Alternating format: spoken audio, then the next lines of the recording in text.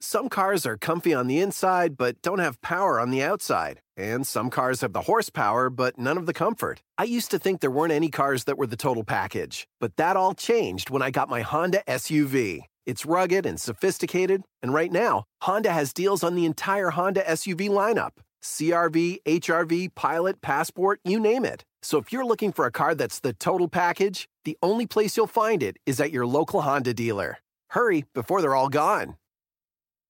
Thank you, as always, for being a part of Sam Roberts Wrestling Podcast, whether you're downloading, streaming, however you're getting this. I appreciate the support, and the best way, you can support Sam Roberts Wrestling Podcast is to be a part of it on Stitcher Premium. Let me tell you about what you get with Stitcher Premium. If you go to Stitcher.com/NotSam, Stitcher.com/NotSam, and sign up for Stitcher Premium there, you will not only get this very podcast each and every week completely ad-free, but you will get the Stitcher Premium exclusive show, Captive Audience. Captive Audience is where I take somebody that I am friends with, am family with, whatever, and sit them down and make them watch a wrestling pay-per-view that they would never watch. We do it in real time. It's a watch-along experience. You can turn on the WWE Network, and you can watch it as I try to explain to them what's going on the screen. This time around, Monday it was released. I made my wife, Jess, sit down and watch WCW's New Blood Rising pay-per-view. And I didn't remember most of what happened at New Blood Rising. This was a tough one to explain. I'll be honest. It was a tough one to explain, and you can hear me try to explain what's going on and put it all into a historical context with my wife, who just thought the whole thing was hilarious. Listen to it now over at Stitcher Premium. Stitcher.com/NotSam. If you sign up to Sam Roberts Wrestling Podcast on Stitcher Premium, you're also going to get everything that Stitcher Premium has to offer. All the other shows that are on Stitcher Premium, you will have access to with this one very inexpensive subscription. Go over Stitcher.com/NotSam. Sign up to the premium feed right now. Stitcher.com/NotSam. And let's start the show. Ladies and gentlemen, welcome to Sam Roberts Wrestling Podcast. Introducing your host from New York, here is Sam Roberts. Boy, oh boy, welcome. Sam Roberts Wrestling Podcast. It's going to be a fun one. Fun one today. A lot to talk about. It might sound a little bit different than it usually does. I'm in a different studio because once again, being a beautiful East Coaster, we are snowed in. And so I changed my methods because last time I was snowed in and had to use my recorder, some of the cables were messed up. You guys weren't too happy with the audio quality, so hopefully this will be a little better. I used a studio here in the city, but that's why to you audiophiles, it might sound a little bit different than it does when I'm using the beautiful Not Sam Studios in my own home. Welcome to the Wrestling Podcast. We got a huge guest on this week that I want to get into because there's a lot to digest, a lot to unpack, and a lot of news with the interview. But, of course, the biggest news of the week, if not the whole year, is Daniel Bryan returning to the ring. And it's official, and WWE has cleared him. We'll talk about that in the State of Wrestling, of course, but if you want to see and hear me digest it completely, people were asking for a bonus State of Wrestling show, and I did that.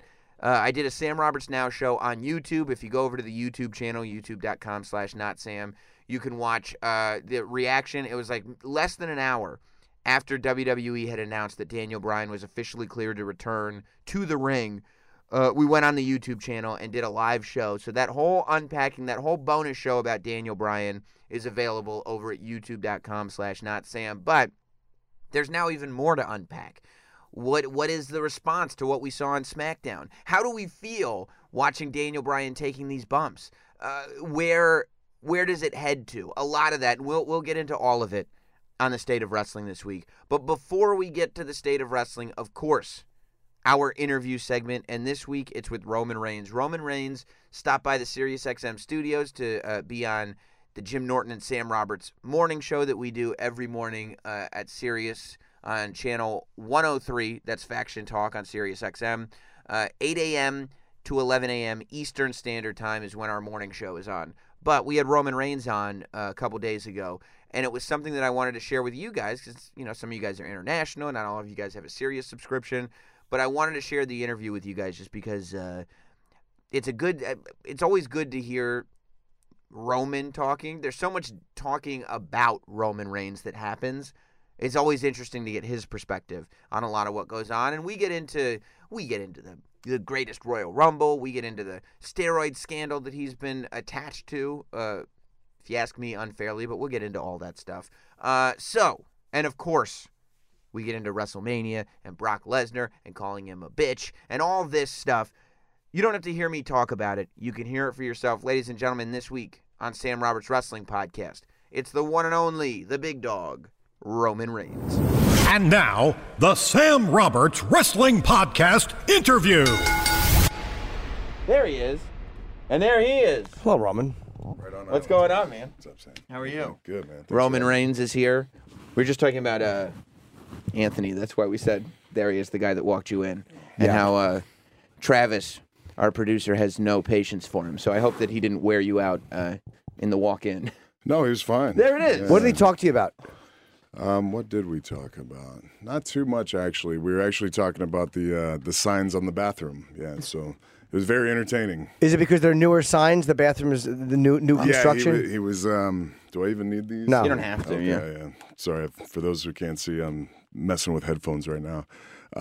We were talking because I guess the woman had like an electric guitar. Yeah. And then the man was a cowboy, clearly. right. He had the boots, which I thought that was pretty neat. Like you could get like a Jack Daniel's shot in there or something like that. Like there's some weird like saloon theme. Right. But we were just in, I want to say Abu Dhabi or somewhere, in the Middle East or whatever. And their bathroom signs is just the faces of a woman and a man. And the man, it's like a distinct like goatee. It's funny how they did it, just the face, and every man has a goatee, and then the woman is like literally wrapped up. Like it's like Wow. It's just like a drawing of that, like kind of like a. But they don't brief show the outline. bodies. No. Just faces. Yeah. Just And there's no room for mistake. if You know have exactly a goatee, which one you're you walking can go into. in there, but those are really the only rules as far as that. Yeah, you must have been really happy with your facial hair choices when you got there. I was like, that's my bathroom.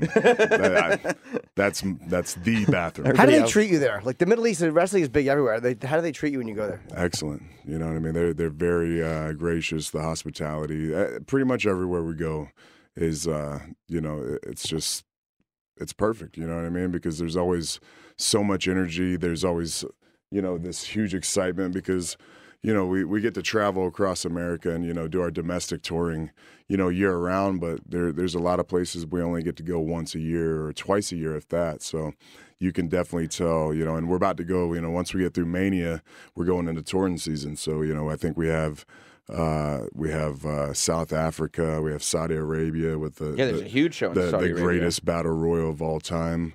So that's going to be huge, which I believe is, and hopefully I'm not giving, spoilers here. Breaking news happening now, but I believe it's going to be a huge network special. So, Wow. How about Dubai? I have never done Dubai. I actually, was just thinking from the bathroom story, but I've been to Abu Dhabi 3 times now. So I think Abu Dhabi's an hour away, maybe 2 hours if that. But Dubai would be very cool. I would love to see that city. How far, ahead do you even think about things? Because like you said, you're like, okay, we got South Africa and you got Saudi Arabia, but before that you got WrestleMania. Tonight you got Madison Square Garden. That's what always blows my mind, that these things that we would think okay, I got a trip to Saudi Arabia in a month. I got to start kind of getting my head around what I'm going to be doing. But there are so many things that you're going to be doing before that. Is that something you think about the day before? Okay, that's what I'm doing now. Let's go do this. I try to get when we get our schedules or so, most of the booking, as far as the live events, we have a couple months, in advance, a quarter in advance. We know kind of where we're going. Hopefully, things are subject to change, obviously, with, life and injuries and things like that. So you never know what, the card could actually be, but you have a general idea of where you're going to be. But typically you don't worry about it until the week of. when I go home, say when I finish this loop, through the weekend and Monday, when I go home Tuesday, I'll chill out Tuesday, and then Wednesday, my wife will be like, "What are you doing?" I'm like, "I'm getting this loop, ready. I'm looking at cars. I'm kind of getting an idea of the routing, and if there's a central point, if we're doing, 3 live events, is there a middle point to where I can stay in the same hotel for 2 to 3 nights? Like the little things, you got to Just kind something to of. keep You have to do that mentally- yourself? A little bit of due diligence. Yeah, man, I'm a jack of all trades. We wear a lot of different hats as entertainers in that ring. It's not all just trunks and hip tosses. There's a lot. We're travelers. That's the real work, is being a traveler. But this is the crazy part of all that is like, so you're figuring out Wednesday what you're going to do. Thursday traveling, Friday, Saturday, Sunday, Monday on the road, back home Tuesday. Literally Tuesday is the only time there's any peace where you're like, okay, I can kind of veg out for a second. You got a family, so it's not like you're just vegging out. Like you're sitting there. Tuesdays are actually one of the roughest days because that's a travel day. That's a travel day. So you'll get home, best case scenario, I'll get home 10, 11 in the morning. And as soon as I get home, I have two baby boys, you know what I mean? So they are very demanding. So whenever I go home, we always make fun of Heath Slater. He'd always say, when I go home, I just hit that super dad button. You know what I mean? I'm tired, but I hit that super dad button, and I'm just father of the year. You know what I mean? And so that's kind of what you have to do, because like that, and that's one thing, is I've always been taught, when, especially in this business, when you're home, be home. You know what I mean? And obviously you have to do, like with any job, you have to have some preparation. There's got to be a little bit of homework done, to get everything lined up to have a smooth, transition going back out onto the road. But I try to, log in and be there, whether I'm doing, multiplication with my 10-year-old or, trying to get my boys to learn how to share, you have to be all in the situation that, that's at hand. What about like security and stuff when you go to places like South? Because there's some places that are just kind of dangerous for tourists, and you get concerned about that? We have a great security staff, you know what I mean? And that's one thing people, don't realize, and you might be able to see it a little more, now that, you come around for the events and stuff, and you're working them. But there's a lot of stuff going on backstage, and there's so many different, crew members, so many different employees that make this company work. And security is a huge part of that. And they run our schedule, you know what I mean? Like sometimes people think it's just, the wrestlers are the one. These guys, they rent cars and they make drives, and typically they have to wait till every talent is out of the building.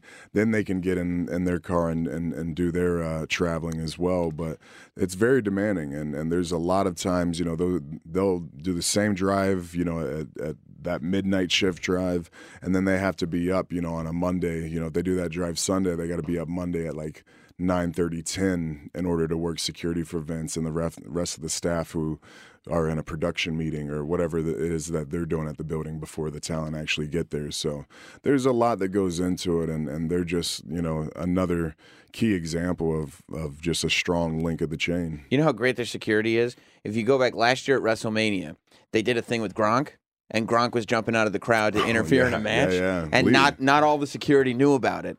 So security guard, as soon as Gronk steps over the barricade, a security guard just runs over to him and stops Gronk. And goes like, no way. And like people had to come and like say no. Punked, no offense to Gronk, but she kind of punked him a little bit. And then she did. Her name's Lisa, and she's a total badass, you know what I mean? And he wasn't going anywhere. People weren't pissed at her for that? What's that? People weren't pissed at her for that, right? Because she didn't know. She didn't know, and she's just doing her job. And you know what I mean? From our standpoint, and I think just in general, you would rather have somebody, step up and come to your aid, opposed to like, I think he's all right, as they're watching them walk by to possibly attack you. He's a celebrity. He's fine. Yeah, nope, he'll figure it out. I think he's okay. So obviously, we all know we're dealing with entertainment, but we're dealing with entertainment from guys that can physically destroy one another if need be. When you're going on television and you're calling Brock Lesnar a bitch 2 weeks in a row on national television and saying Brock Lesnar's a bitch and that's why he's not here, is there any part of you that goes like, I hope that Brock is aware of what we're doing here and he doesn't take this out on me later? I think It's all a part of storytelling. It's almost like that, that scene in Braveheart when they're all lined up for battle and they got the blue paint on and, they all look cool, but then eventually they send out the nobles to talk and then William Wallace is like, prancing around on his horse and eventually he's about to take off and he said, I'm going to pick a fight, what I mean? So eventually that's what this is all about. That's the cool part of what we do is, we can build, this story through verbal confrontation, but at the end of the day, it has to come down to some sort of physicality. It's got to come down to that physical performance.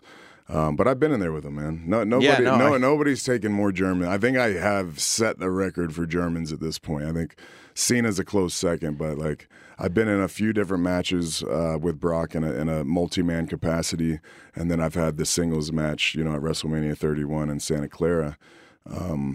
But that's kind of what's cool about this. This is a lot of the times what we do, it's very cerebral.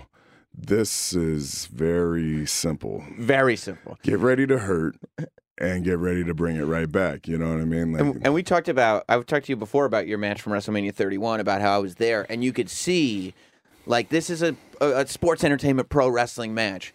But Roman gets in the ring with Brock Lesnar, and they start swinging at each other. And within 60 seconds of the match, there's already welts popping up on Roman's face. Like, they're really, Brock isn't pulling, he's not pulling punches. Well, it's got to be harder because he's also coming he goes back and forth in UFC. So there's times where he's like he's really trying to knock somebody's teeth out. And then there's times where he has to just do it a different way.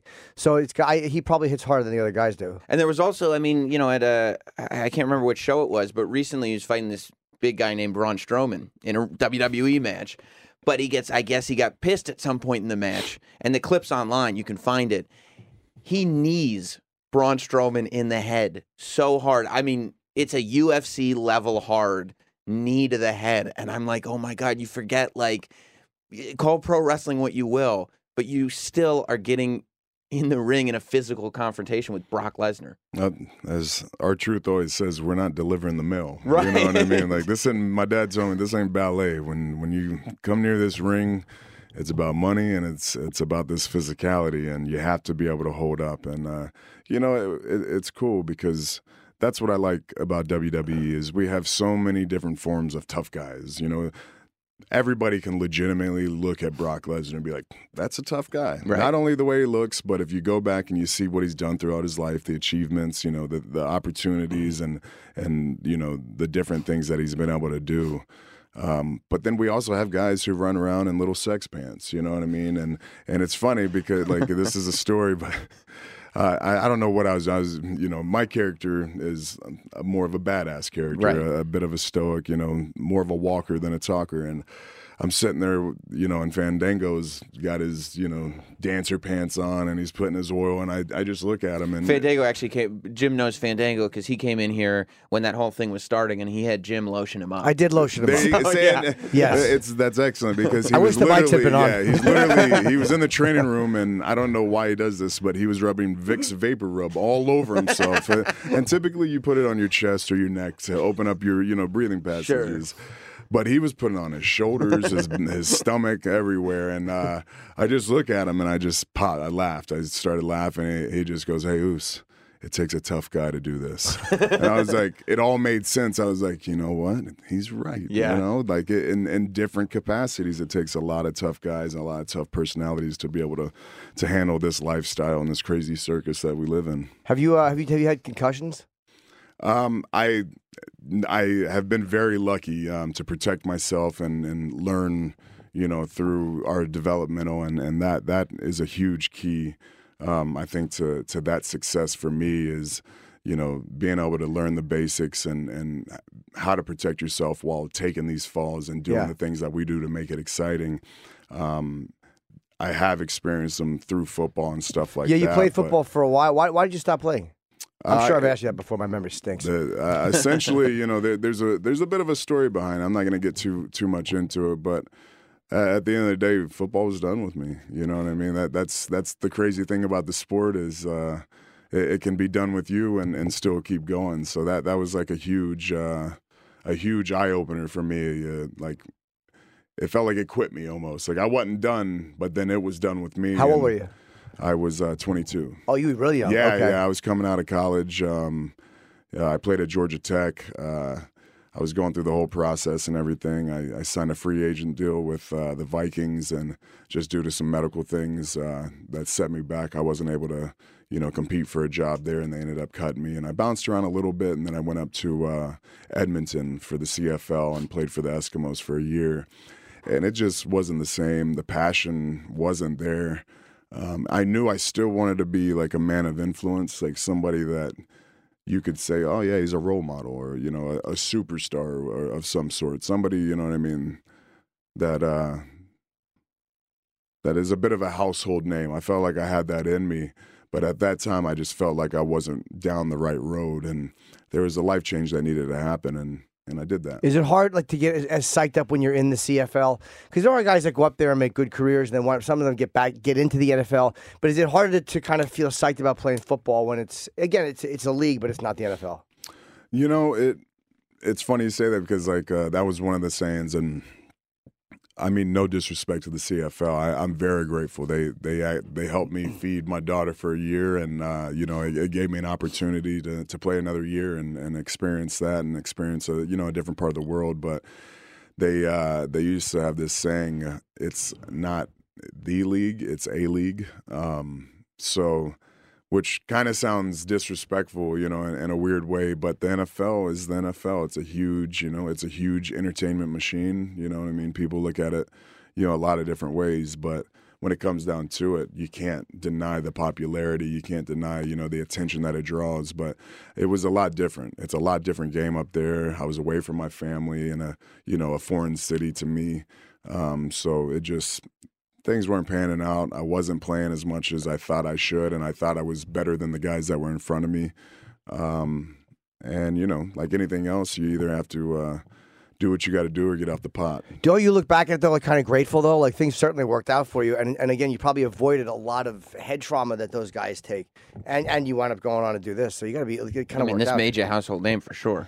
Yeah, I think everybody has a path, and I respect everybody's path. That's why I don't ever, judge people on what they've done. It's not about, what you've done, before all the time. It's what you're doing. And like the old, what have you done for me lately? You're only as good as your last performance, that type of situation. So I think it all worked out for me, and I'm very grateful. But, it's one of those situations, you just have to protect yourself, regardless of what kind of activity you're doing, what kind of, if you're doing an extreme sport, all the way to playing in an organized league of basketball, you have to protect yourself.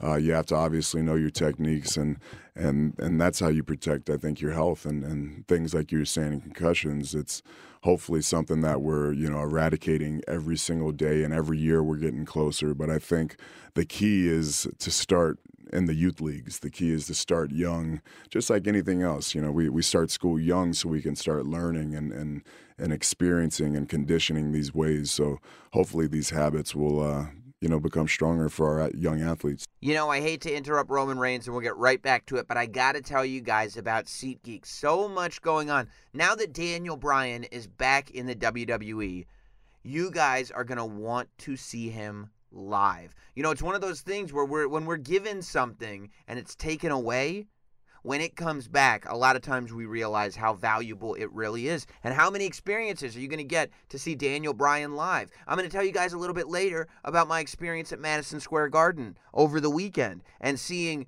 Brock Lesnar and Braun Strowman and Kane in a triple threat. Seeing guys like Roman Reigns and Seth Rollins and Finn Balor and The Miz. Seeing that all happen live, it's amazing to see. And the only place that I can recommend you going to get tickets to live shows like that is SeatGeek. It's really, really easy. So a lot of these shows sell out and it becomes impossible to get tickets, or so you think. Download the SeatGeek app and all of your concerns are alleviated. So what SeatGeek does, and this is why it's the best, is it brings in all these different prices for tickets and it finds the best value for you. So if you want to sit front row, you're going to be able to sit front row. If you want to sit up in the bleachers, you're going to be able to sit in the bleachers. You can find the best ticket. You can find the best value ticket because every ticket is graded. So if you're just looking for the best deal because that's what fulfills you, no problem. SeatGeek has your back. if you're looking for the best seat, because that's what fulfills you, no problem. SeatGeek has your back. All you have to do, and it's not just wrestling. It's wrestling, it's concerts, it's comedy, it's sports, it's Broadway, it's whatever you want. Jay-Z and Beyonce tickets went on sale for the On the Run 2 tour. I was looking around like, I don't know which show I'm going to go to. I don't know where I want a seat. You know what? Thank God for SeatGeek. All you need to do is download the SeatGeek app onto your phone right out of the App Store. It's free. And wait till you hear this. You talk about good value. Even if you want the most expensive tickets you can get, I'm still going to save you money because listeners to Sam Roberts Wrestling Podcast are going to get $20 off their first SeatGeek purchase. I've heard from tons of you that have done this and are so happy about it. Keep telling me if you do it. $20 off your first purchase from SeatGeek. All you have to do is download the SeatGeek app and enter promo code SAM today. S-A-M. That's promo code SAM after you download the SeatGeek app, and you're going to get $20 off your first SeatGeek purchase. Enjoy. Don't hear about it later. Experience it live, and you can continue to experience my interview with Roman Reigns right now. There was a guy who was doing, and I'm sure you know, that was doing those jailhouse interviews trying to connect you to his steroid scandal. It turned out to be totally false, and it's been proven to be completely false. And a guy doing jailhouse interviews isn't exactly the most reputable source anyway. But when that starts to come out, obviously you didn't do anything, right? Are you able to tune stuff like that out and be like, well, I'm going to be fine because I didn't do this?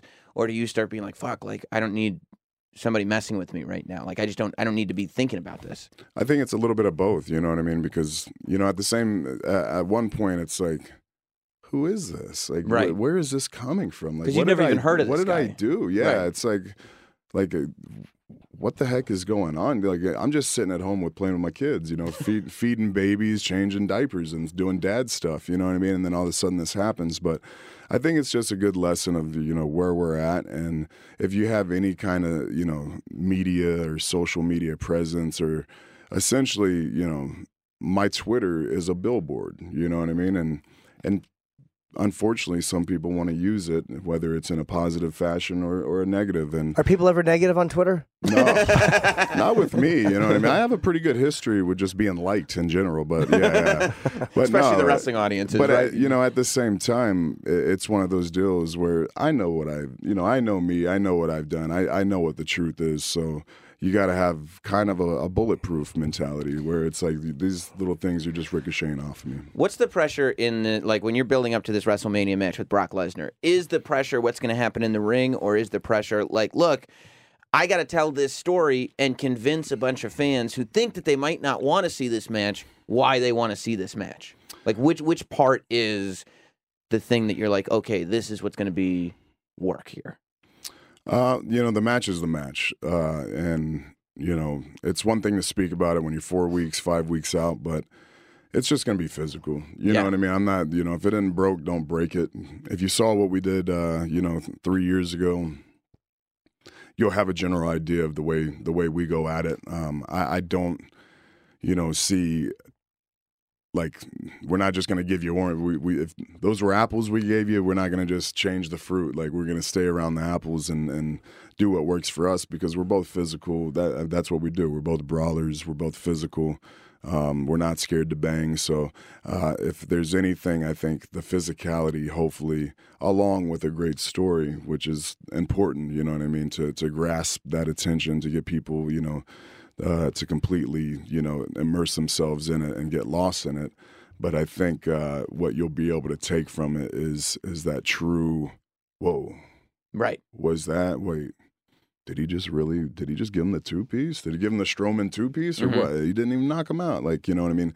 That's where I like to, stretch the imagination, make people guess. Like, what are we watching here? Is this MMA? Is this, right. professional wrestling? I think these guys are really fighting. Do they really hate each other? Yeah. If you can kind of blur that line, then I think we're doing our job. How's Ronda doing?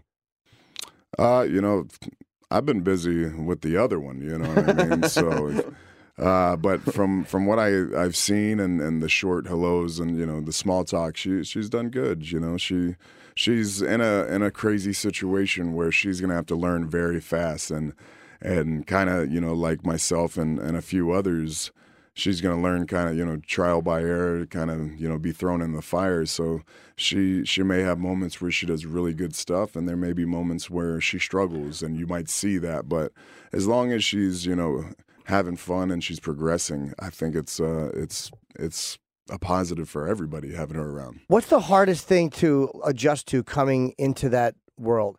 Because it's different than MMA. Is it the stuff on the mic? Is it the holding back? Is it the inside the ring stuff? What's the hardest thing for someone from that world to adjust to when they come over? As far as from MMA, the hardest thing to learn, do you think, when you're coming out of that background into what you're doing? I think there's a lot of different things as far as, you know, entertainment. Like if you go into the nuances of being a character and stuff like that, but the main thing is the travel. Is, you know, as far as, and I don't know their schedule and the way they run, you know, their regiment, but it seems like in the MMA, a lot of them are in the same, they train in the same places. They have their camps, you know what I mean? So we don't have a camp, you know. Our camp is a new town, you know what I mean. My camp tonight is in the Garden, you know. And then the next night it's in Tulsa, you know what I'm saying. So you're just constantly moving, you know what I mean. If she has a family, a husband, kids, she's not going to see them as much. There's a bunch of sacrifices that have to be made, and that's the real work behind what we do. So you probably stayed traveling. You stay in all these little shit hotels for a long time until you're well established. I'm obsessed with bed bugs. Did you ever get bed bugs when you're on the road? Terrifies me. Yeah, I don't stay in the crappy hotels myself, but yeah, I learned from an early standpoint that if you're gonna so it's funny because. My wife and one of the Usos' wives were like, you know what I mean? You'll spend $500 on a bar tab or something or a meal, but you don't want to pay over $100 for a hotel. Like, what? Why don't? That doesn't make any sense. So for me, I take it as take care of yourself. You know, get yourself a good place. Get you a place you can trust. A good, comfortable bed. You know, somewhere that's safe because, like you said, it essentially becomes your home. You know what I mean, for a night. And there's as a world traveler and a performer, someone who's always on the road, there's a weird attachment that you can have with a hotel. It becomes like your apartment essentially. So you definitely want to take care of yourself in that regard for sure. That's very different from Mick Foley's philosophy of sleeping on fans' couches while he was the champion. Mick Foley would literally sleep on a railroad spike if it saved him $30. Nobody saved money like him. I think Owen used to do the same. Like he would just have like a Rolodex of fans that he knew over the years, and he would just stay with them.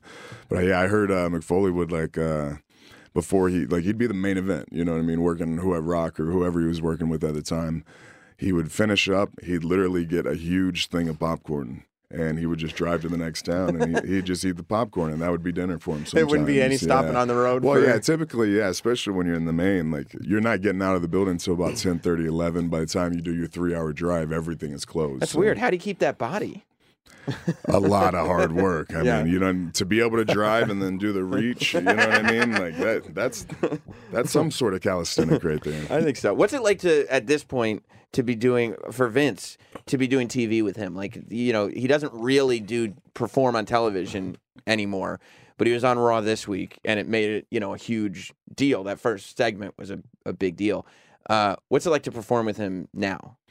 It's neat, you know what I mean, because we've gone on a transition over the years, you know, throughout, you know, our relationship, you know, on screen and off. So it's always cool to see him around, to see him where he's not just behind the scenes, you know, where I don't have to, you know, kick down the fourth wall and go find him, you know what I mean? So anytime he's involved, I think it's cool, and you can see that chain reaction, that leadership, you know what I mean, when he's out, you know, by the ring, or if he's involved in, you know, helping a certain segment, or if you can tell he's super attached to something, and you can see that passion and that drive of creativity that he still has, you know, to be able to do it as long as he has, and to see as much as he has, to still have that level of passion. It's incredible. So you just said, you know, the transition and the ups and downs or whatever of the relationship. Do you think it's unfair that some people...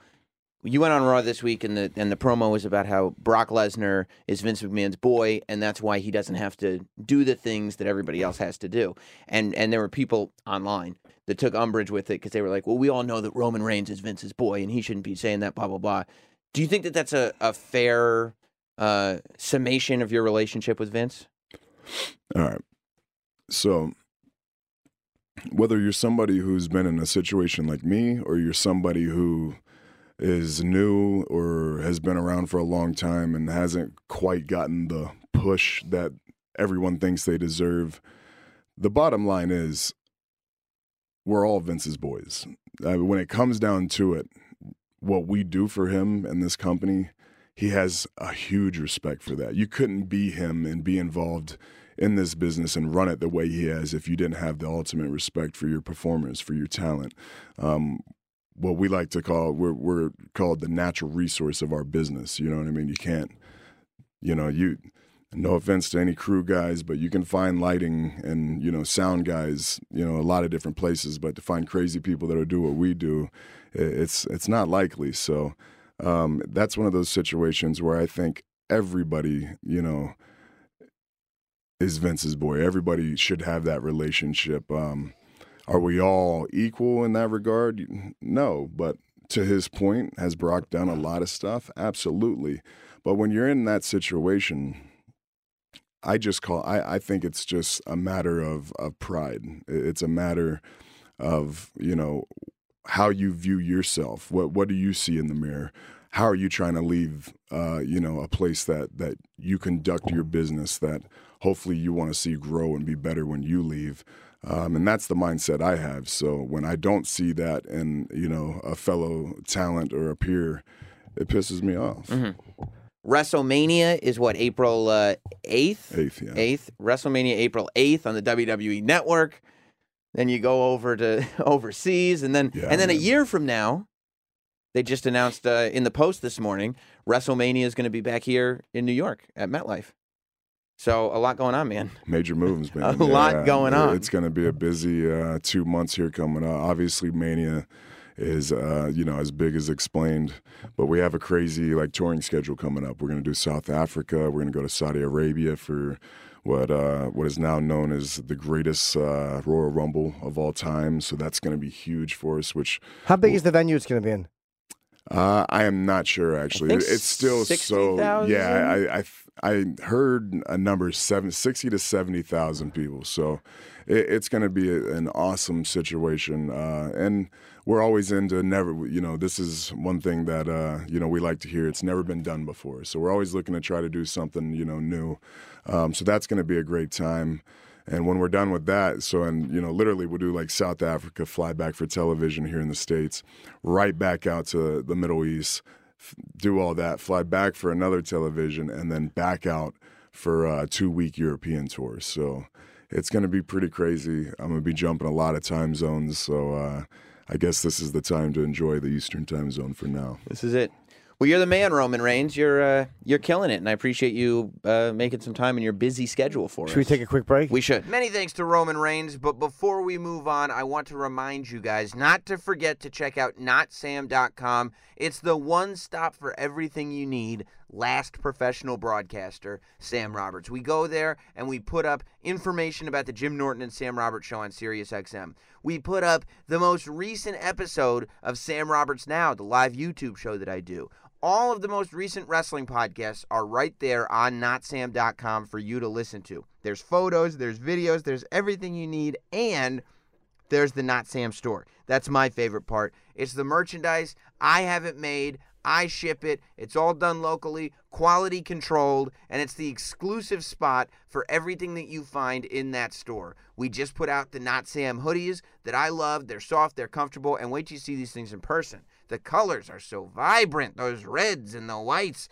You can also get the Not Sam lapel pins, which is the primetime cartoon or the I'm Not Sam logo. It's all available now at NotSam.com. All the content is there for you for free. If you want to buy some stuff, that's there for you too. NotSam.com is the place to be as we get back in to Sam Roberts Wrestling Podcast.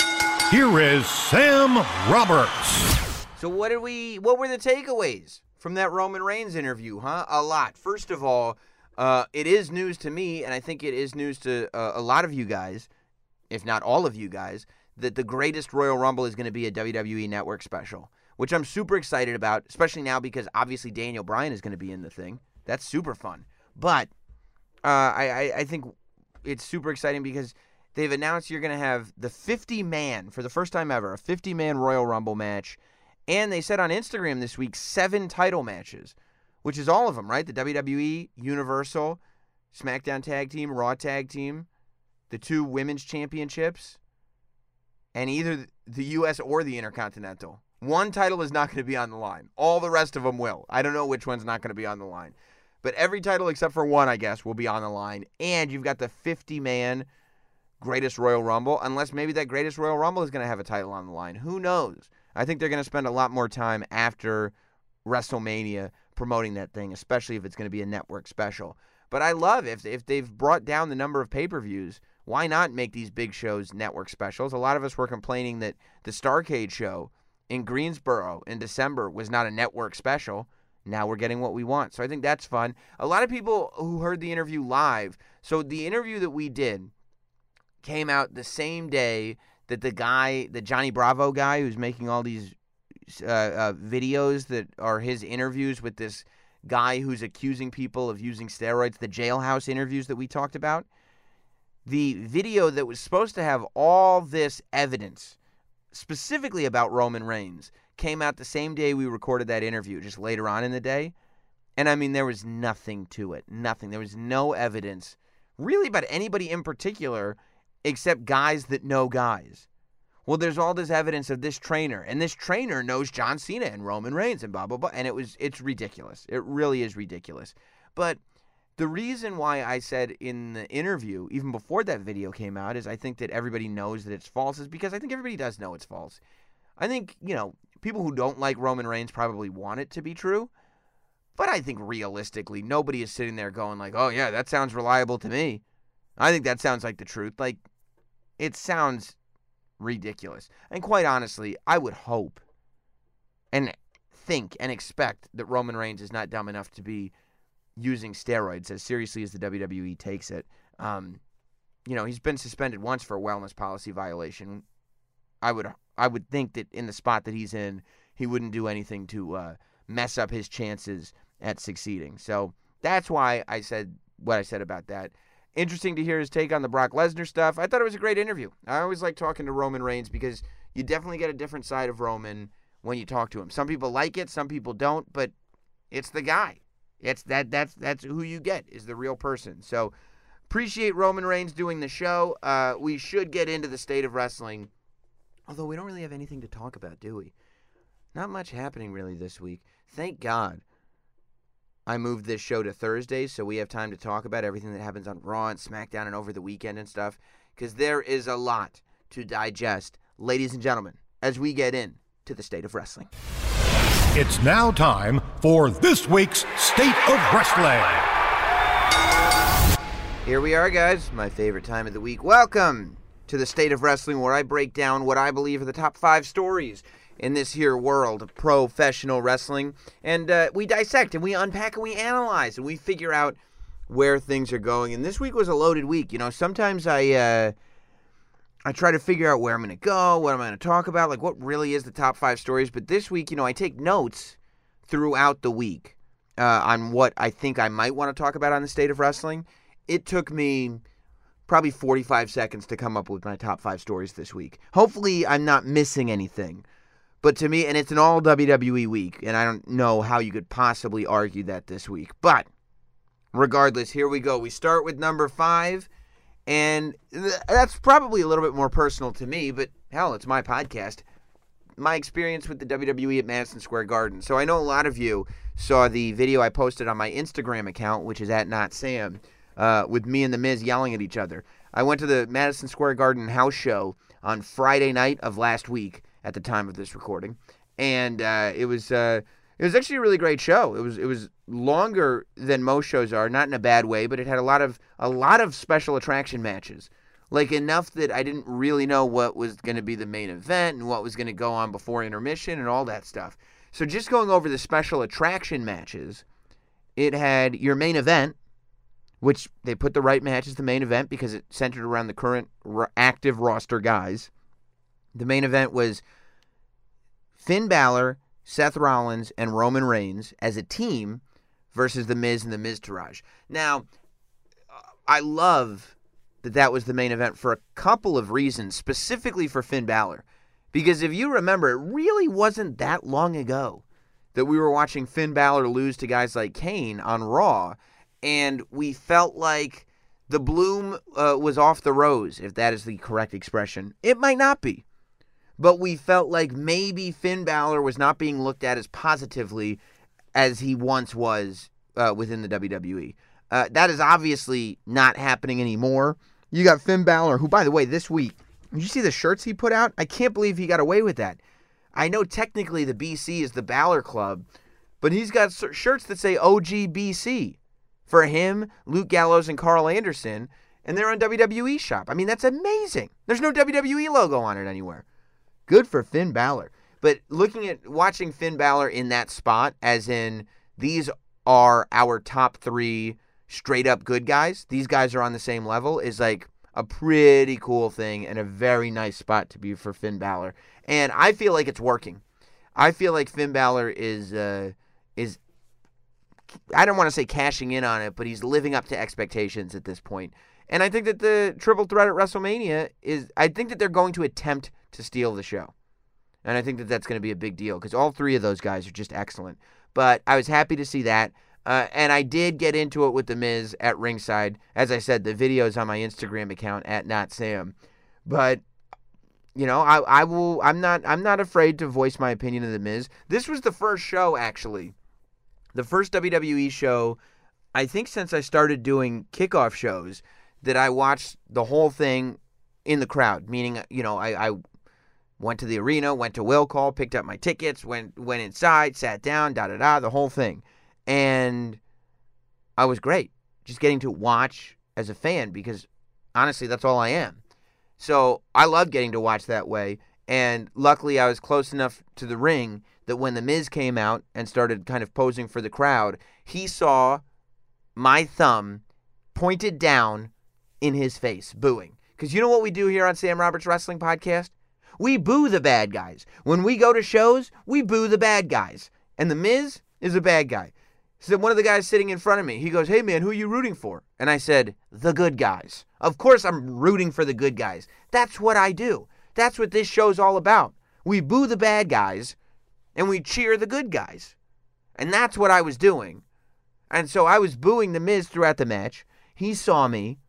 And at one point, he lets the Miztourage, Bo Dallas and Curtis Axel, he lets them get beat up in the ring and stuff and take care of whatever they're taking care of, as he not only left the apron, but left the entire ring and was over in the corner near the guardrails. That's the point when I started yelling at him and calling him a coward and telling him to get in there. Now, he had the nerve to tell me that I was not a good broadcaster and that nobody listens to my radio show, to which I said, at least I'm on the radio when I'm on a show. You're not even in the ring. Go do your job. Go get in that ring. And we went back and forth a little bit, and I'm glad we did. I'm glad I got to voice my concerns with The Miz's behavior. So The Miz, and you can see that video for yourself. The Miz was, that was the proper main event.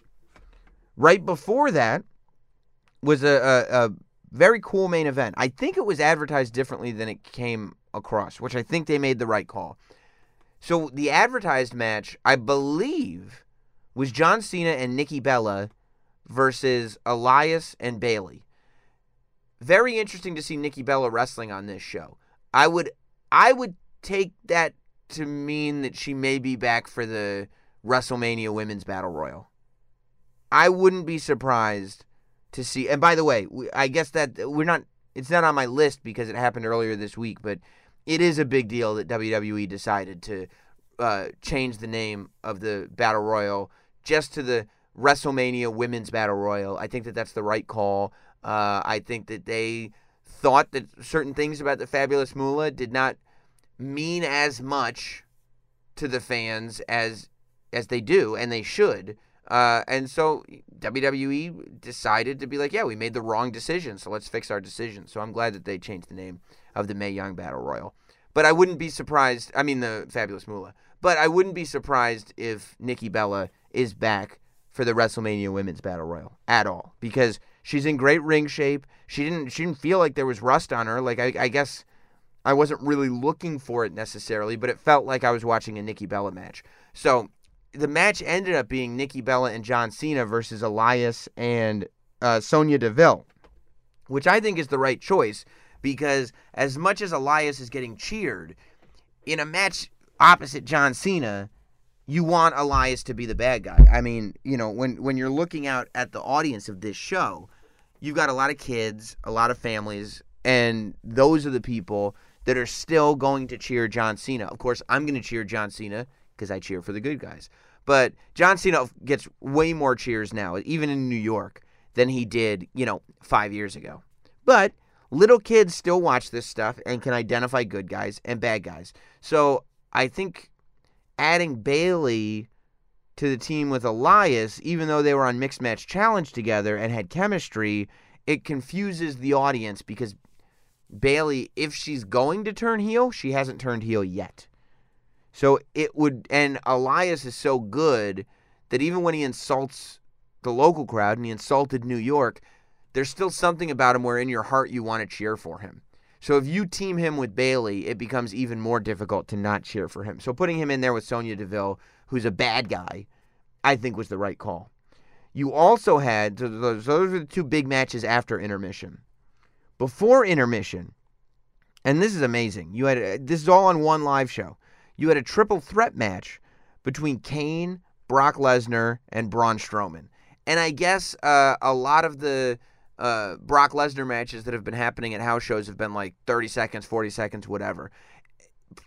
Mainly because this was a triple threat match, it went a few minutes. It wasn't a long match by any stretch of the imagination, but it certainly wasn't, 30 seconds. Brock got, there was offense and defense by Brock Lesnar. He took punishment. He dealt out punishment from both Braun Strowman and Kane. There was action going on between Kane and Braun Strowman. Like, it was a match that lasted several minutes. But and of course Brock Lesnar won, and he pinned Kane, which is not, I don't think, a surprise to anybody. That's Kane's kind of role in that match. But what was interesting to me, what I think is the most interesting thing about this, was that Braun Strowman, before intermission, got the opportunity to look strong. Braun Strowman, even though he didn't win the match, after the match he beat, I can't remember which bad guy he beat up, but one of the bad guys came out, he beat up one of the bad guys. Like, he still had his moment to look strong in the ring and to leave with his music playing and to hold up his arms for the audience and let everybody cheer him. I mean, they are treating Braun Strowman like he's the next big good guy. I think there is no way that Braun Strowman will not be WWE champion as a good guy by WrestleMania 35. You give it a year, because obviously they're going to give Roman some time and keep Roman in that spot. But I truly believe Braun Strowman will be WWE champion within a year from today. Braun Strowman's going to be the guy. Probably a lot less than a year. But I think that look, my concept was give it several months, and sometime in the summer, let The Miz beat Braun Strowman. I mean, let The Miz beat Roman Reigns for the WWE Championship. And then maybe around Royal Rumble time, let Braun Strowman beat The Miz for the Universal Championship. And I think Braun Strowman will walk in. I don't even think he'll win the Royal Rumble. I think he will walk in to WrestleMania 35. He should walk into WrestleMania 35 as the WWE champion and as a babyface champion, because not many people more popular than him. And it's clear to me that the company sees this, because that's the spot they put him in on that Madison Square Garden live show. And I'm assuming that's the spot they put him in on all the live shows, is look at this big star, cheer this man. He's head and shoulders, no pun intended, above almost everybody else on the roster. I think when they're selling tickets to that show and shows in the future, they're going like, hey, John Cena, Roman Reigns, Braun Strowman. That's the marquee. They're looking at Braun Strowman as the next big thing, what Brock Lesnar once was. And I think that that's great for fans, because it seems like Braun Strowman isn't going anywhere. the way Brock Lesnar, that's what makes Brock Lesnar a little bit less likable, is that in his initial run, he was pushed to the moon and pushed over everybody. WrestleMania 19, he gets his moment as a good guy to win the championship and to be that guy. And a year later, he's out of the company of his own volition. He just decides, he just up and quits. So I don't think we're going to have that experience with Braun Strowman. And I think that he's just all upside. And I can't wait to see him achieve what I believe, I have no doubt that he will. I can't wait. And look, we'll talk about it, but the things that I don't want to say predict, because I'm not saying I predict. I'm saying but the things that I think will happen and the things that I think should happen many times end up happening. I mean, and there are more examples of that than ever. So I would say be patient with Braun Strowman. I think whatever he does at WrestleMania, he should win the tag team championship. Allow him and his partner, if it's Elias, great. If it's somebody else, great. But allow them to have a run as, Lord Destructo tag team champions. Then when they break up, allow Braun Strowman and his partner to have a feud. I know that in May, they're advertising a house show for Long Island that has Braun Strowman and Elias facing each other. So, if you do Braun Strowman and Elias as a tag team, they win the titles, then eventually they lose them, Elias turns on Braun, and you've got Elias versus Braun for a while, great. And then after all that, after all the dust clears, that's when you start talking about Braun Strowman as a contender for the Universal Championship. Crystal clear to me, and I wouldn't be surprised at all if that's what we end up seeing. Let's move on to number 4, and more stuff that wasn't on TV. The same way the Madison Square Garden show wasn't on TV. Number 4 in this week's countdown here on the State of Wrestling was not on TV. And number 4 goes to Ronda Rousey. So I'm watching Raw, and again, we see this package of Ronda Rousey. A little bit more new footage this time where we see her working out, we see her doing this and that, but still, she's not on TV. It's just a pre-recorded package, and it's disappointing because you're like, Ronda Rousey is this big star. I don't know if they're trying to protect their investment and say, like, well, we want when Ronda Rousey shows up at WrestleMania, like, we want it to be special. We don't want her to have been on TV every week. I don't know if they feel like she needs to work some stuff out before she does any major TV time. I don't know if they felt like the Kurt Angle, Ronda Rousey, Triple H, Stephanie McMahon segment from 2 weeks ago was enough. I don't exactly know what the thinking is. Until you can explain it to me, so I don't agree with it, because I leave Raw wanting to see Ronda Rousey and feeling like there is star power that is not being utilized on that show, which is not a good feeling. When you've got a 3-hour show, you want to feel like every ounce of star power you have is being utilized. So Ronda Rousey, it was even more surprising. So it was surprising to me that she wasn't on the show. It was even more surprising to me when this video comes out that she was in the building. This video comes out, and it's her and Dana Brooke, and she's doing one of her moves to Dana Brooke.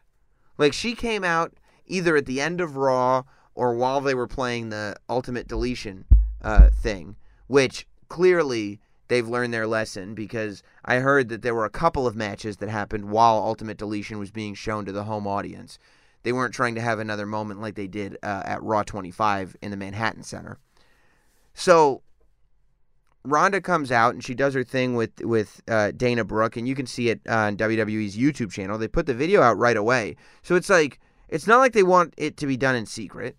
They still want all the press out of it that they can get out of it, which they should. That's the whole reason for getting Ronda Rousey involved, is that she's going to bring new eyes.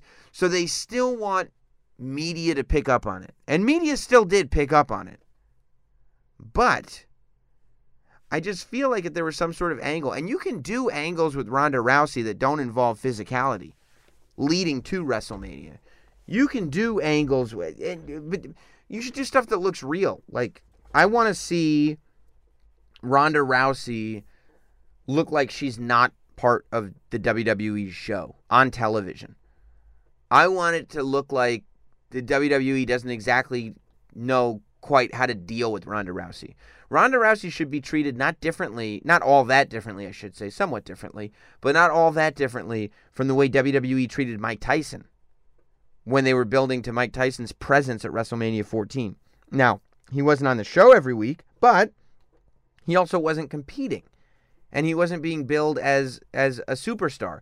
I will say that another thing about the Madison Square Garden show, if we can go back to number 5 for a moment, another thing about that Madison Square Garden show is when they advertised tickets to the next time WWE would be at Madison Square Garden, which I believe was August, they advertised that Ronda Rousey would be there, and it's not a TV, it's a live event.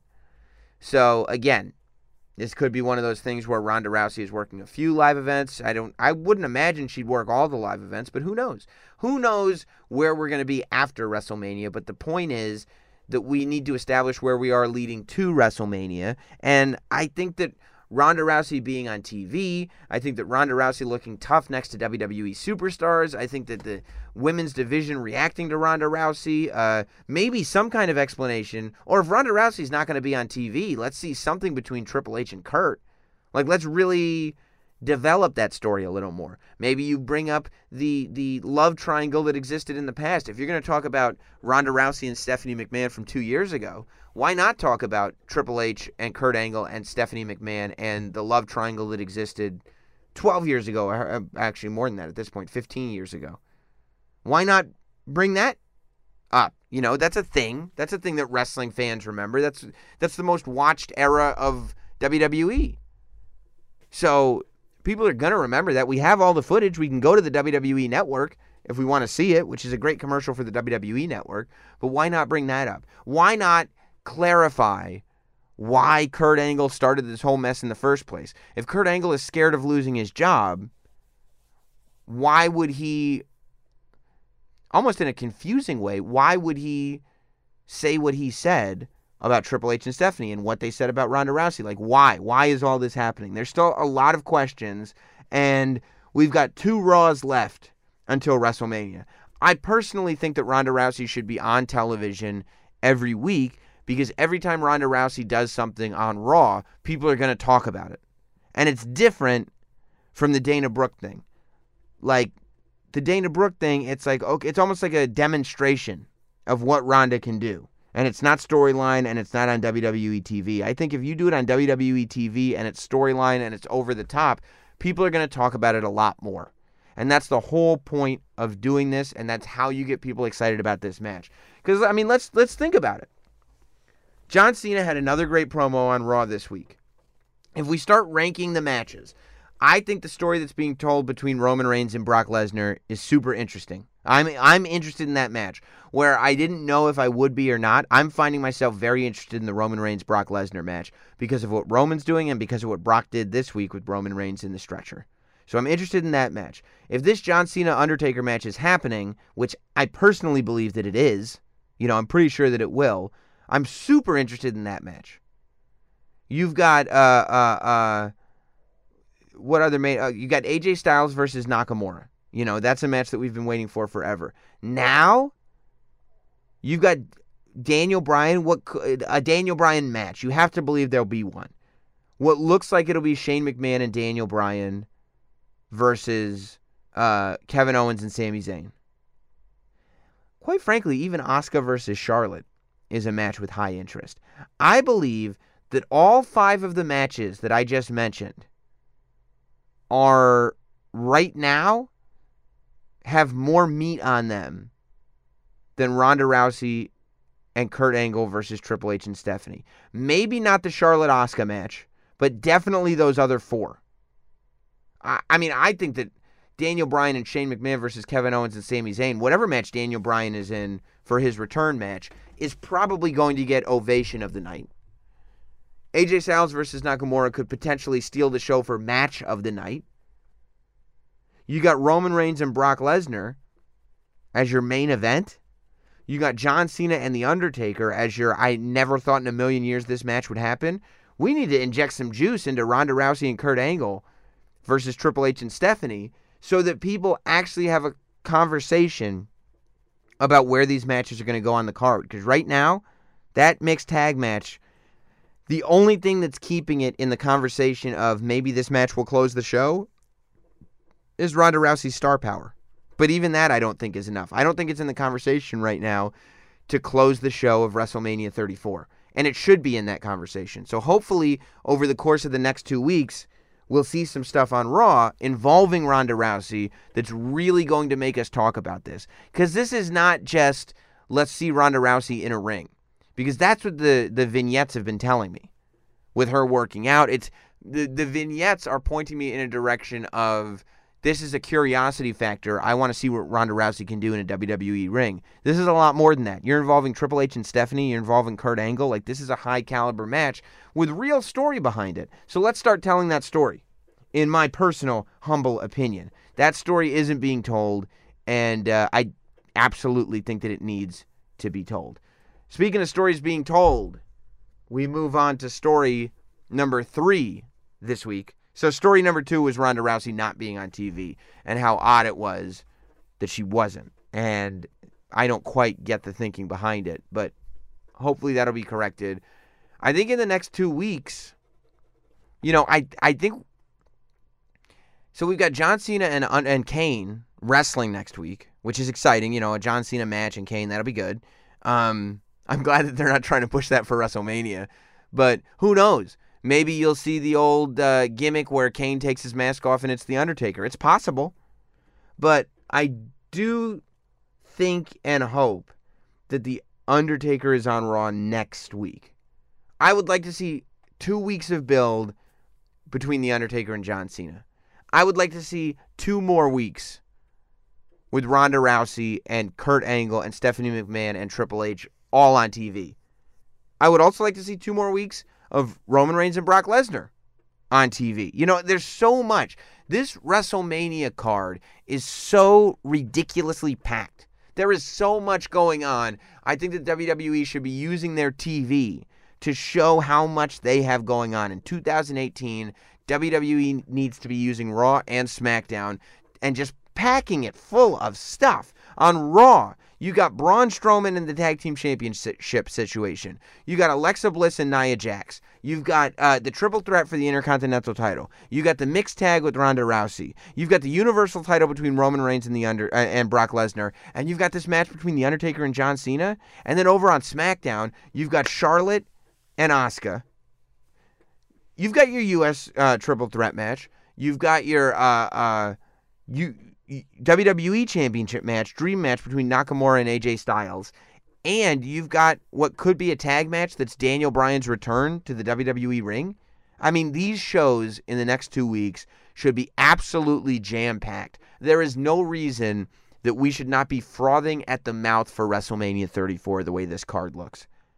If these stories are told right, there is no reason that we should not be frothing at the mouth, excited for WrestleMania 34. So speaking of WrestleMania 34, we go on to story number 3, which is happening at WrestleMania 34 during that weekend, the Friday before WrestleMania, the Hall of Fame. Mark Henry, the Hall of Fame becomes the Hall of Pain as Mark Henry is inducted. I believe the first place he really said he was retired was on this here podcast in August at our live show, SummerSlam weekend. I believe that was the first time that he had said that. You can go and go back and find that podcast, or you can watch it on YouTube. Both of the live shows from that SummerSlam weekend are on the youtube.com/NotSam channel.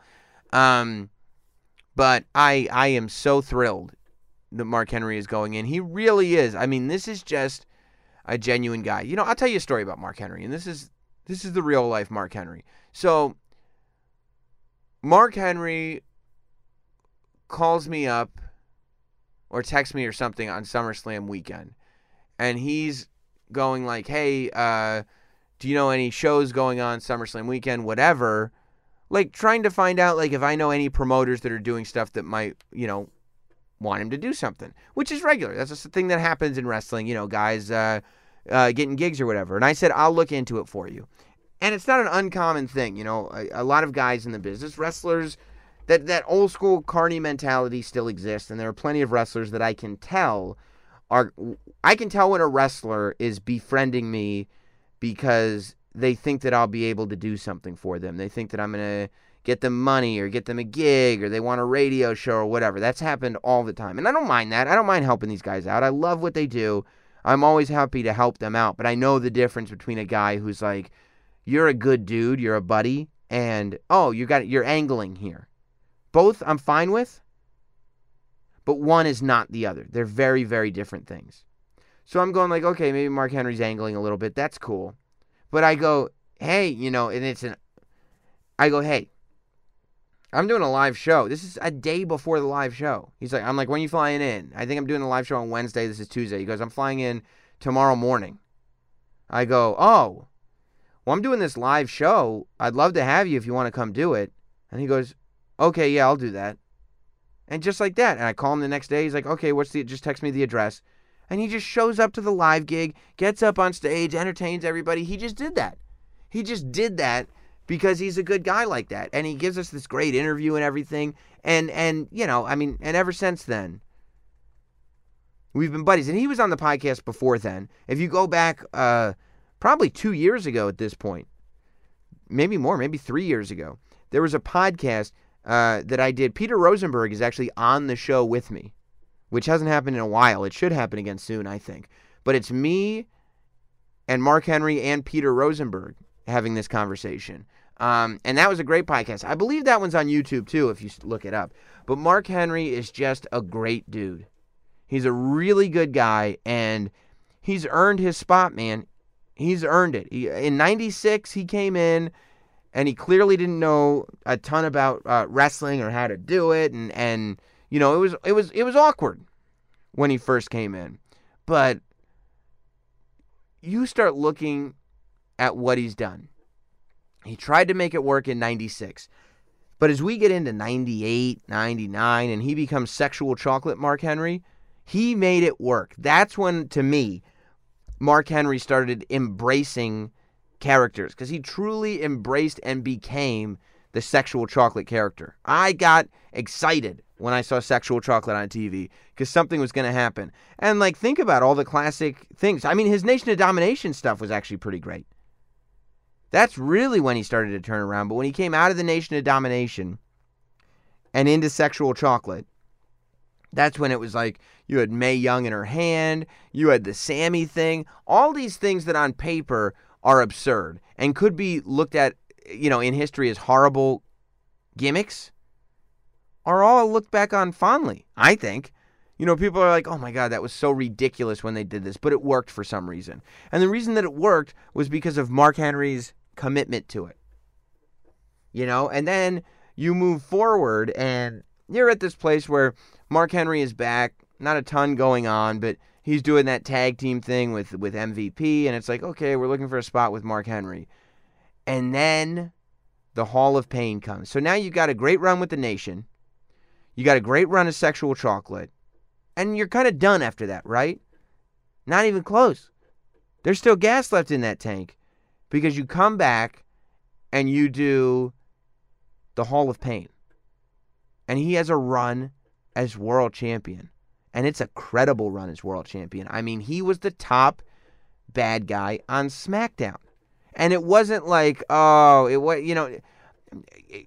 was real. It was legitimate. It wasn't this thing of, this guy's been around forever. They keep trying things with this guy. When are they going to give this up? Not at all. Not at all. Hall of Pain Mark Henry? No way. Hall of Pain Mark Henry was a legitimate badass dude. You were afraid of Hall of Pain Mark Henry. And that to me felt like a spot and a run that most guys in his position wouldn't get. But it's another character that he fully embraced and he went forward with it. And then you think Mark Henry is done. And I mean, the salmon jacket retirement speech is going to go down in history as one of the great swerves in WWE, in all of WWE's time. The salmon jacket, I'm retiring swerve, is going to go down as an absolute classic. Absolute classic.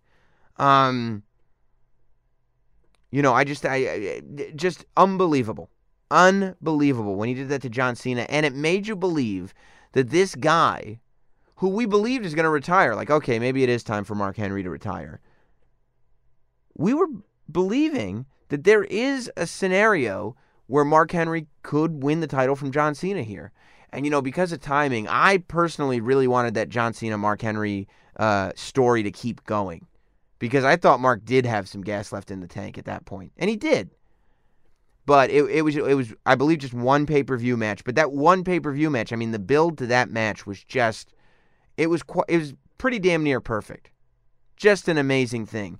And then after that, he goes on to help out in ways like the guys that he put over after that and made look like $1 million just can't be understated. So I think Mark Henry's contributions to the business are huge. I think this is as good a year as any for him to go in. It does feel like I wouldn't have been surprised if this had taken a little bit longer.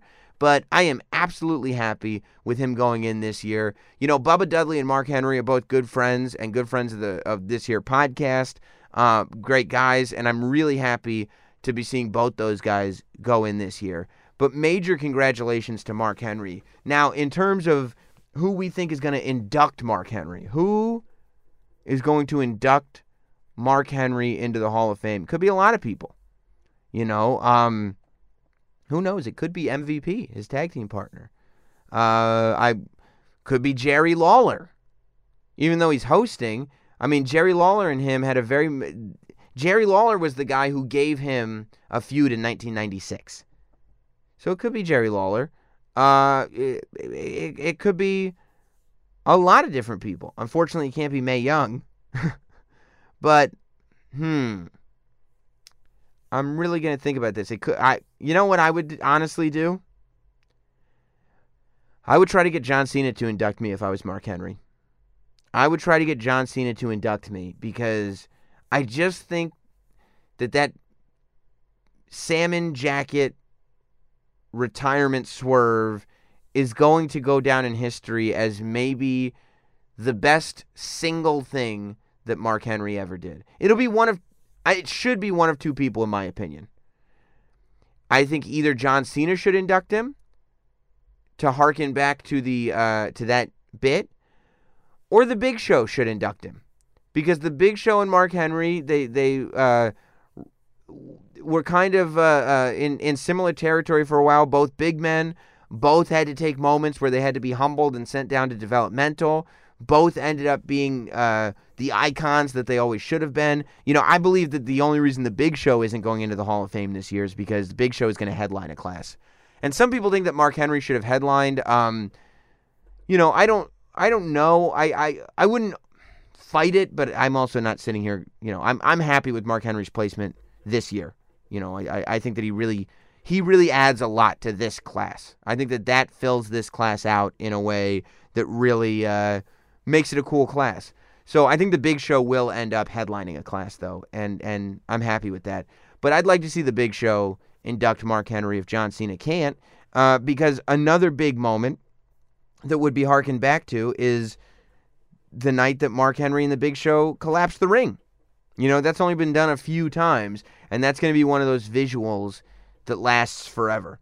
So I think either John Cena or the Big Show should induct Mark Henry. I think it's more likely that the Big Show will do it, because I think they would only want John Cena to induct a headliner, and I wouldn't see John Cena inducting Goldberg this year. Plus, he just inducted somebody last year. So my preference would be John Cena, but realistically, I think it'll be the Big Show, and I'm happy with the Big Show inducting Mark Henry as well. It also gives the Big Show a spot on the Hall of Fame. It gives him a spot at WrestleMania weekend, which, other than this, he doesn't have at the moment. So that's what I think about Mark Henry. Moving on to story number 2 this week is something that a lot of people have been asking me about on Twitter, asking me about in the comments on my YouTube video about Daniel Bryan, and that's the Ultimate Deletion. The Bray Wyatt, Matt Hardy, Ultimate, I believe it was called the Ultimate Deletion, Broken Matt, or Woken Matt. This isn't Broken Matt. Woken Matt and Bray at the Hardy compound. I couldn't believe, personally, that I'm watching Monday Night Raw and I get to see the return of Senor Benjamin, of Queen Rebecca, of King Maxwell. I couldn't believe that we got those elements of the Woken, I guess it was the Broken universe, now the Woken universe. Even George Washington, the giraffe, all coming to Monday Night Raw. It's very rare that much of a character that existed outside of WWE ends up in WWE. And I think it's a good thing. There's nothing like like this character in WWE or anywhere in wrestling right now.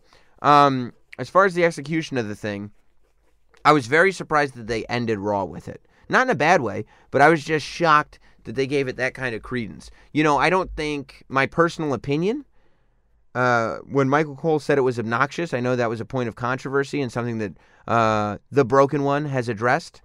I don't necessarily think that those were probably Michael Cole's words. I could be wrong. But my gut tells me that those were not Michael Cole's words. My gut tells me that maybe there's a certain McMahon that doesn't get this whole broken Matt thing, and that maybe a certain person was a little bit worried about closing Raw this way, so they wanted a voice of WWE to agree with fans that thought that this whole thing was stupid, when in reality, fans didn't think the whole thing was stupid, and that was obvious. Fans loved it, as I am not shocked that they did, because, quite frankly, they did it right, In the beginning of it, it started to look like it was going to be very polished, and it honestly started to remind me of the House of Horrors match with Randy Orton, which was a dud. And I started to get a little bit nervous. I was like, don't ruin this. They didn't ruin it. Seeing the dilapidated boat back, seeing everything back was really, really cool. And it leaves us thinking a couple things. Like, I think it was done right. I thought it was funny that there were a lot of people going like, I don't know what I just saw, but I liked it. Well, you do know what you just saw. If you've been watching wrestling for the last couple years, you know what you just saw. Like, it didn't feel like it felt satisfying in the sense it's what we were all expecting. It didn't feel like, what was that? It wasn't what Broken Matt was. When they first did this for the first time in TNA, it was so outside of the box that people were like, oh my God. There was a debate when it first happened. Is this terrible or is it so bad that it's good? Now, oh my God, to say it's terrible would be a consenting opinion like I've never heard it. Not a consenting, but content. What's the word when you disagree with everybody? That word. It would be a disagreeable opinion like I've never, ever heard before. If somebody were like, oh yeah, that's no good, this is terrible. Especially because it wasn't. I thought it was brilliant. I thought it was great. I love seeing Vanguard 1 back. And it actually leaves us with something going forward. Clearly, we saw the return of Brother Nero. We don't know if Brother Nero is actually returning as Brother Nero because it was almost in a fantasy state. I probably could have done without Matt Hardy running, that Laurel and Hardy running from logo to logo thing, that one little scene. I probably could have done without that. But everything else I thought was brilliant.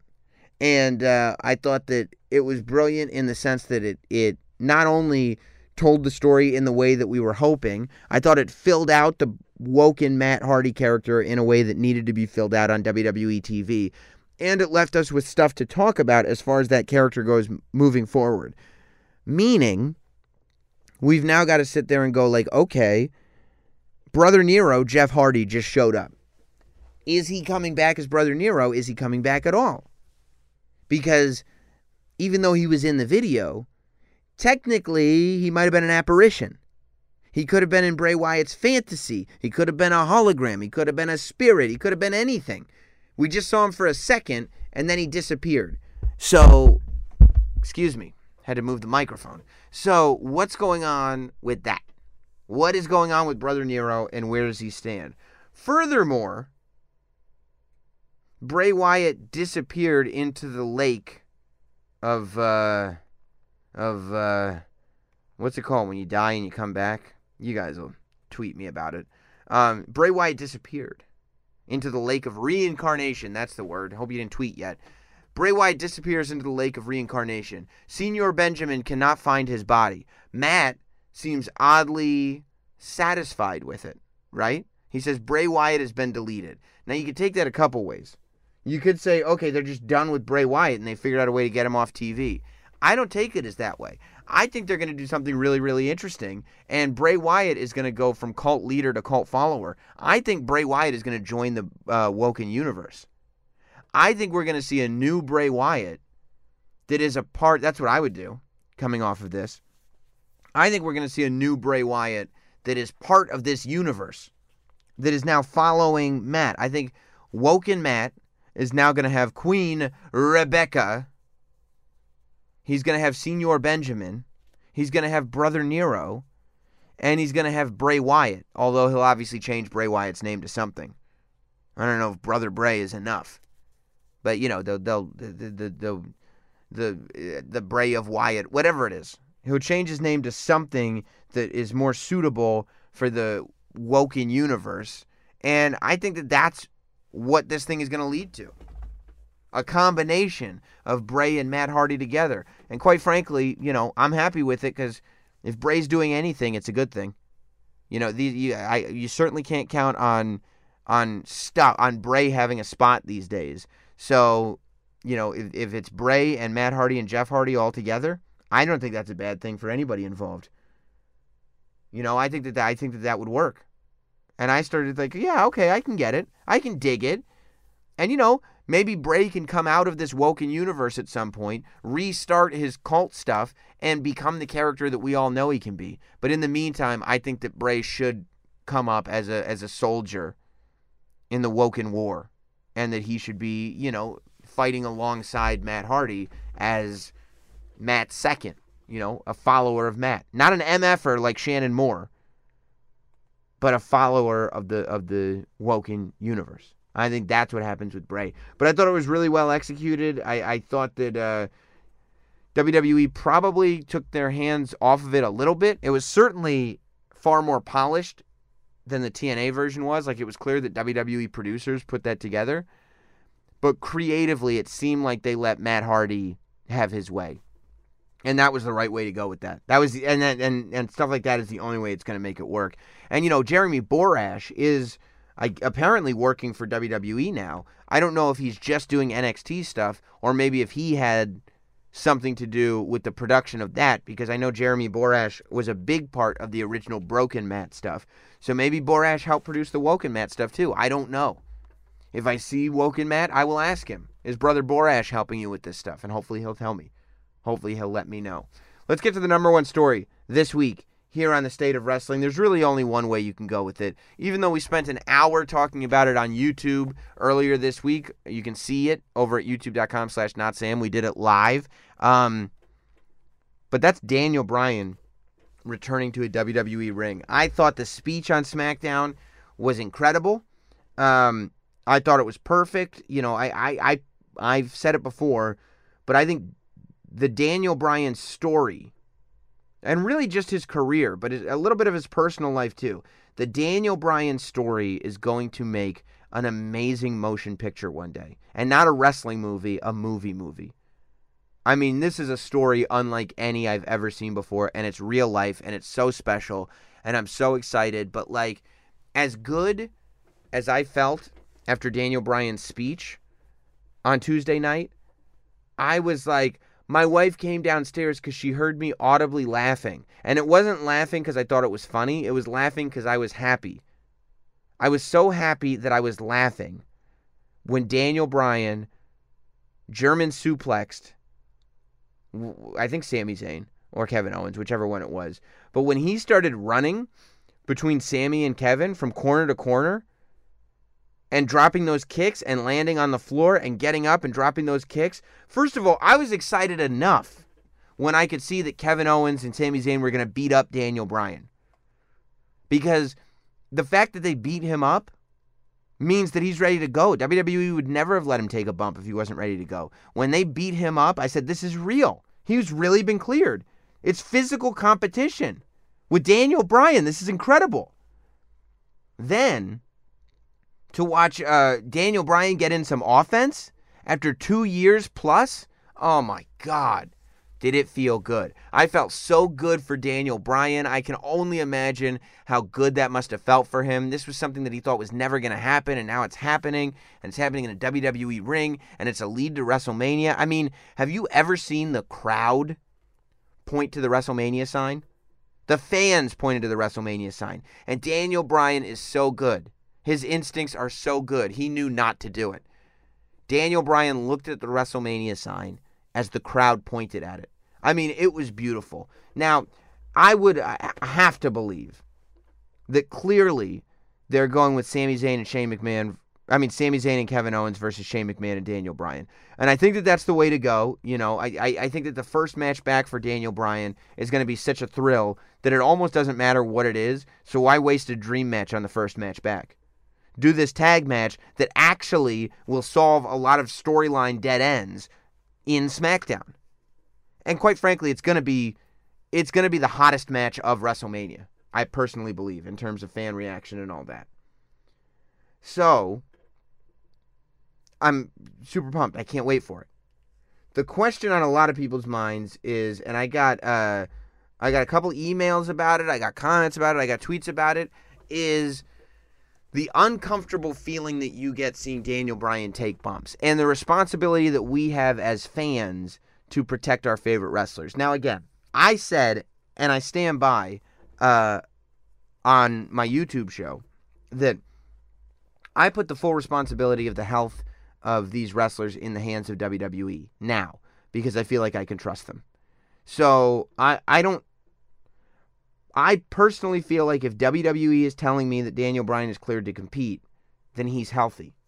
And, you know, in the press release, they gave out a list of doctors. All the specialists that Daniel Bryan was talking about seeing in his promo is real. They gave out the names of the doctors that cleared him, and then they gave out the name of their medical director. WWE has a doctor already involved in a potential lawsuit. They're not going to put their doctor's name on something that's a risk. I just don't think it's going to happen. I think our duty as fans is to have faith in the WWE's system. If we as fans do not have faith in WWE's system to try to avoid injuries as much as possible, then our concern shouldn't be that the employees are going to get hurt, the competitors are going to get hurt. Our concern should be, or our energy should be spent at WWE saying you need to protect these guys, not the guys themselves, if that makes sense. You know, I storyline wise, I think that emotion that we all feel when, you know, being worried about Daniel Bryan, because we were told for so long that he couldn't handle any of these hits, that emotion is going to get played upon, and it's going to make for a more compelling match. But realistically, none of us are doctors. Most of us don't know Daniel Bryan. Most of us don't know exactly what's wrong. It's not up to us to stop a guy from living his dream or to slow down a guy from doing what he wants to do. If doctors are saying this is stupid, then yes, of course it is. But if doctors are not saying that and they're clearing him, then, you know, it's not up to us to say that he shouldn't be doing this. I don't blame you for having a uncomfortable reaction to it. I did too. I went, oh no. My wife was saying the same thing. She was like, but I feel weird seeing him take bumps. Yeah, you are going to feel weird. But you know what? Everyone that takes bumps is taking a risk. Everyone that Kevin Owens has ever powerbombed on the ring apron is taking a risk. Everyone that's ever been powerbombed in the ring is taking a risk. Everybody that's taking a bump is taking a risk. If you don't like seeing people put their health at risk, don't watch wrestling. An injury could happen at any time. These are as professional as people in this industry can possibly get. I don't think that injuries are going to happen. I don't think Daniel Bryan would be coming back if he were fragile. You know, WWE it's just not worth it to take that risk. But he's coming back. So, you know, I think that the emotion that you're feeling, if you are feeling that, is normal. But, you know, I don't think that to feel anything but happy about the fact that Daniel Bryan is coming back, to me, is misguided. This is a positive story, and it's only positive. And you know, and it's a story about hope, really, and it's a story about making your dreams come true and fighting to make them come true. He's not going to quack doctors and getting bad results. It's real life, man. He's going to specialists. So I'm happy that he's back, and if he is coming back, it should be in a WWE ring, because I trust the medical professionals that are around WWE more than I do any other wrestling promotion. You know, I think that this is better than him going to New Japan or Ring of Honor in terms of his safety. So I'm happy about it. I think it's only a good thing, and I think the vast majority of us think so too. I think as far as him wrestling goes, I think that we'll see him at WrestleMania, and I think the next time we see him after that will probably be in this 50-man Greatest Royal Rumble match. And who knows, maybe he'll win the thing to give him, you know, a nod for as controversial as the Royal Rumble has been to him. Maybe he'll be at Backlash too. Who knows? I'm very excited about this Daniel Bryan thing. We sunk our teeth way into it. Go to the YouTube page and watch the live show that I did with you guys, all about Daniel Bryan, if you want to hear more about that. Don't forget to sign up for Stitcher Premium at Stitcher.com/NotSam. You can give a listen to the exclusive Captive Audience show. We've got 3 episodes up there now. The first one was Uncensored 95. I made my wife watch it. Second one, I made my dad watch WrestleMania 9. And this week, I made my wife, Jess, watch WCW New Blood Rising. It's done in real time. You put on the podcast, you watch the show on the WWE Network, and I try to explain it to somebody. It's a great time. Thank you for being a part of Sam Roberts Wrestling Podcast. And we will see you next week. Thanks for listening. Follow at NotSam on Twitter, Instagram, Facebook, and YouTube. And subscribe for free to listen every week to Sam Roberts Wrestling Podcast.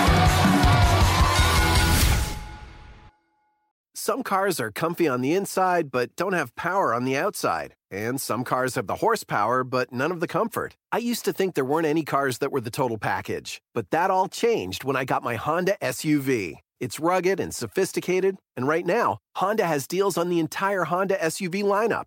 CR-V, HR-V, Pilot, Passport, you name it. So if you're looking for a car that's the total package, the only place you'll find it is at your local Honda dealer. Hurry before they're all gone.